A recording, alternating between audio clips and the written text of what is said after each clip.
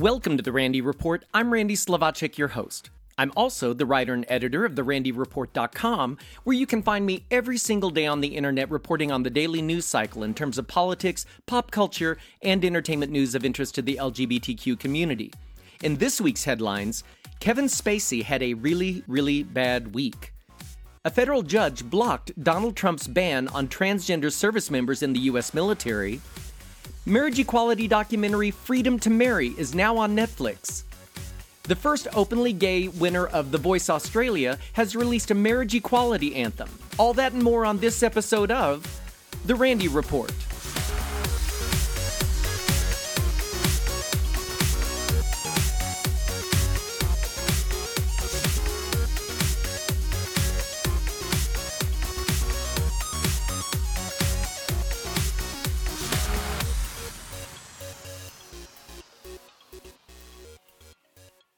It's hard to overstate what a bad week it's been for Academy Award-winning actor Kevin Spacey, and many would say deservedly so. The week began with Anthony Rapp, the star of Broadway's Rent, and who's currently appearing in CBS All Access Star Trek Discovery, telling BuzzFeed that in light of the stream of women coming forward in the ongoing Harvey Weinstein sexual harassment chronicles, he felt the need to come forward about his own story of unwanted sexual advances. And the perpetrator was Kevin Spacey. It seems in the 1980s, the two actors were both appearing on Broadway at the same time. Spacey in Long Day's Journey into Night, and Rapp in Precious Sons.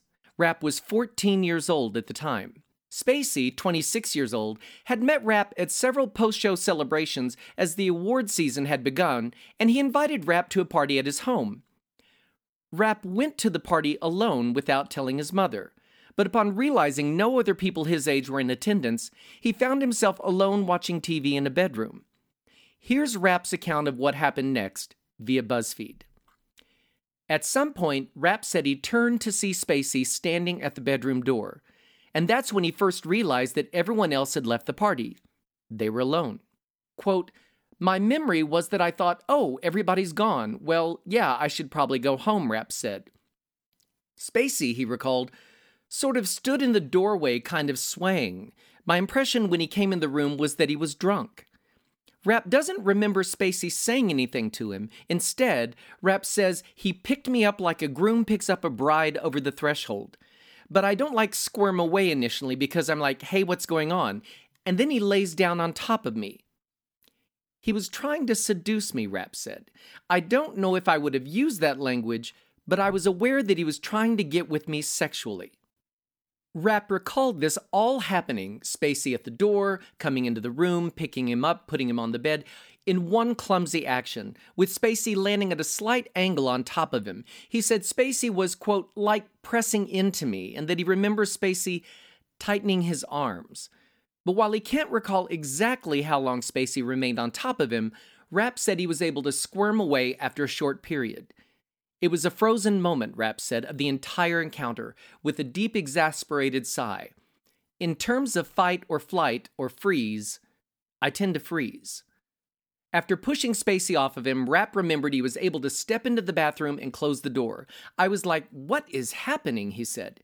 I saw on the counter next to the sink a picture of him with his arm around a man. So I think on some level I was like, oh, he's gay, I guess. Then I opened the door and I was like, okay, I'm going to go home now. He followed me to the front door of the apartment, and as I opened the door to leave, he was leaning on the front door frame, and he was like, are you sure you want to go? And I said, yes, good night. And then I did leave. As he walked home, Rapp said, my head was spinning. I have a memory of turning around and thinking, what was that? What am I supposed to do with it? What does it mean? Well, just hours after the explosive allegations were published by BuzzFeed, Spacey responded via Twitter wherein he said he didn't recall the encounter, but apologized to Rapp.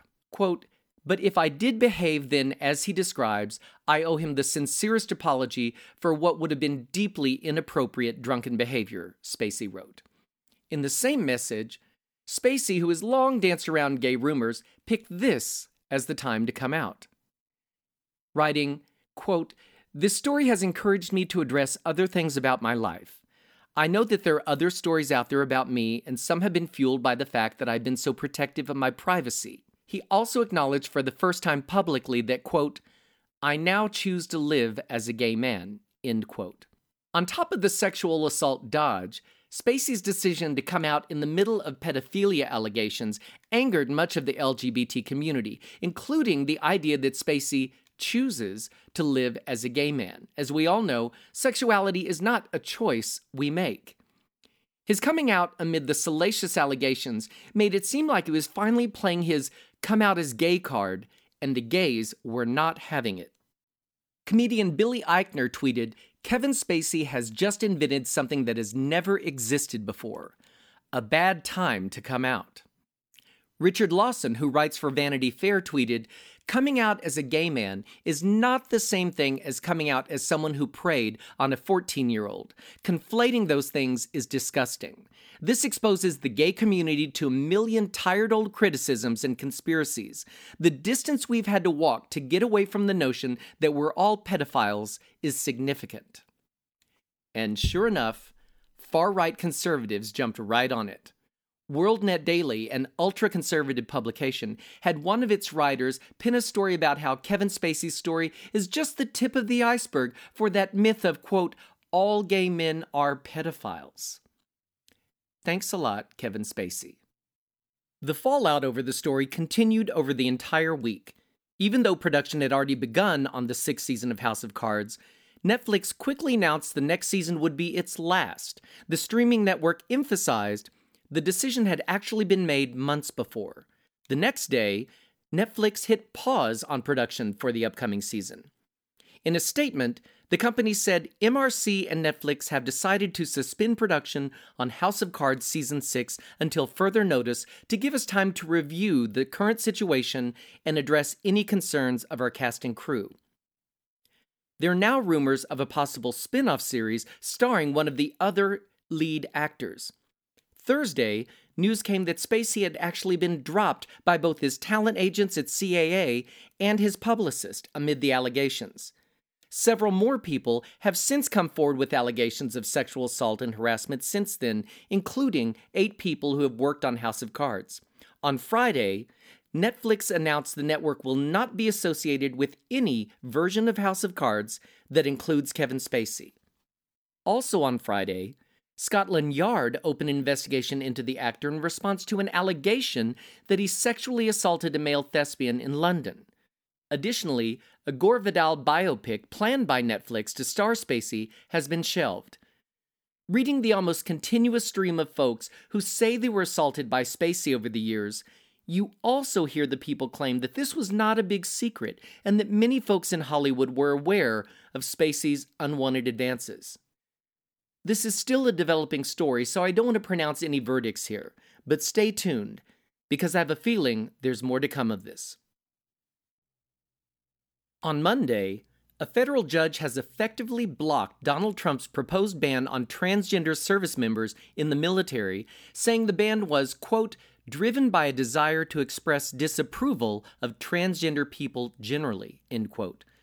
As I've reported here before, on July 26, Trump issued a statement via Twitter announcing that the United States government will not accept or allow transgender individuals to serve in any capacity in the U.S. military.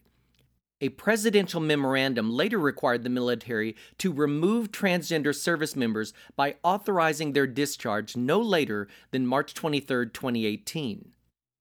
Well, U.S. District Judge Colleen Kohler-Catelli ruled Monday that transgender members of the military who had sued over the change were likely to win their lawsuit and barred the Trump administration from reversing course. The judge said in her October 30th opinion that the president's directives are, quote, not genuinely based on legitimate concerns regarding military effectiveness or budget constraints, but are instead driven by a desire to express disapproval of transgender people generally, end quote. You'll recall that it was in June 2016 when then Defense Secretary Ash Carter announced that transgender individuals could serve openly for the first time. Prior to that, most trans service members had been forced to keep their status secret to avoid being discharged. Since Carter's policy change, some 200 troops have openly declared their status as transgender individuals. Carter had given the military services until July 1st of 2017 to develop plans for allowing transgender individuals to openly enlist in the military. But just before that date, current Defense Secretary Jim Mattis extended the study period to the end of this year. And it was just after that Trump tweeted about the total ban. In August, Defense Secretary Mattis announced that the transgender soldiers already in the military could continue to serve while experts studied the issue. Trump has claimed that it's the costs of transgender military that is the issue. But experts and studies show trans service members only cost between $2.4 and $8.4 million in healthcare costs. Contrast that with over $40 million spent in 2015 alone on Viagra by the military. That same year, the total U.S. military budget was a whopping $597 billion. So you can imagine that $2.4 to $8.4 million is less than 0.1%. This is not something that you could barely even eke out of a military budget. If we can afford $40 million for erectile dysfunction, we can certainly afford an average of around $5 or $6 million on good transgender soldiers who have stepped up to defend the country they love. I want to make sure you know that the award-winning documentary, The Freedom to Marry, is now available for viewing on Netflix. The film is a war room-style feature documentary about the movement for marriage for same-sex couples from the final frenetic months of the legal and grassroots campaign. The Freedom to Marry has already played in 75 cities, played at dozens of film festivals, won 10 Best Documentary prizes, been translated into 10 languages, and has gotten rave reviews from the Boston Globe to Entertainment Weekly. If you haven't seen it already, and you have Netflix, this is your chance to see the untold story of one of the most successful civil rights movements of our time. I highly recommend it. And in music news, Alfie Arcuri, the first openly gay winner of The Voice Australia, says his new single, Love is Love, is meant to be an anthem for marriage equality, as the current vote-by-mail survey on same-sex marriage comes to a close. In releasing the single, Arcuri said, "I'm a strong advocate for the gay and lesbian community, and I perform and dedicate my time wherever and however I can. With the marriage equality debate currently underway in Australia, I wanted to write an uplifting anthem as the campaign so far has been quite emotionally taxing on the community. I believe love has no boundaries. It transcends gender, age, sexuality, class, ethnicity, and race, and everyone should have the right to love whoever they want." End quote. The mail-in survey closes this coming November 7th, and the results are to be made public on November 15th. Political leaders have promised to move swiftly to change marriage laws should the pro-marriage equality side win. Polls have shown the yes vote getting about 60% of the vote. Fingers crossed. And that brings me to the end of this episode of The Randy Report. If you enjoyed the podcast, make sure you click the subscribe button on my page on iTunes, and then every time I upload a new episode, it'll be sent straight to you automatically. Also, I constantly see folks asking friends on social media for podcast recommendations, and we love it when folks spread the word about this here news magazine podcast. And remember, you can find me every single day on the internet at therandyreport.com, where I report on the daily news cycle regarding politics, pop culture, and entertainment news of interest to the LGBTQ community. I'm going to close with just a bit of Alfie Arcuri's Love is Love. I highly recommend you head over to iTunes or Amazon or any digital download site and buy it. Support our own kids. Thanks for listening, folks. See you next time. We are a sea of colors, lighting up the sky on your darkest night. We are a sea of lovers, with hopeful eyes that shine so bright. Pushing out against the tide, a sea of change, our love will reign. Stand strong with open hearts, you got nothing to hide, just keep your pride. Let's go back to the start, to our innocent hearts. Take me back to the start, to our innocent hearts, innocent hearts.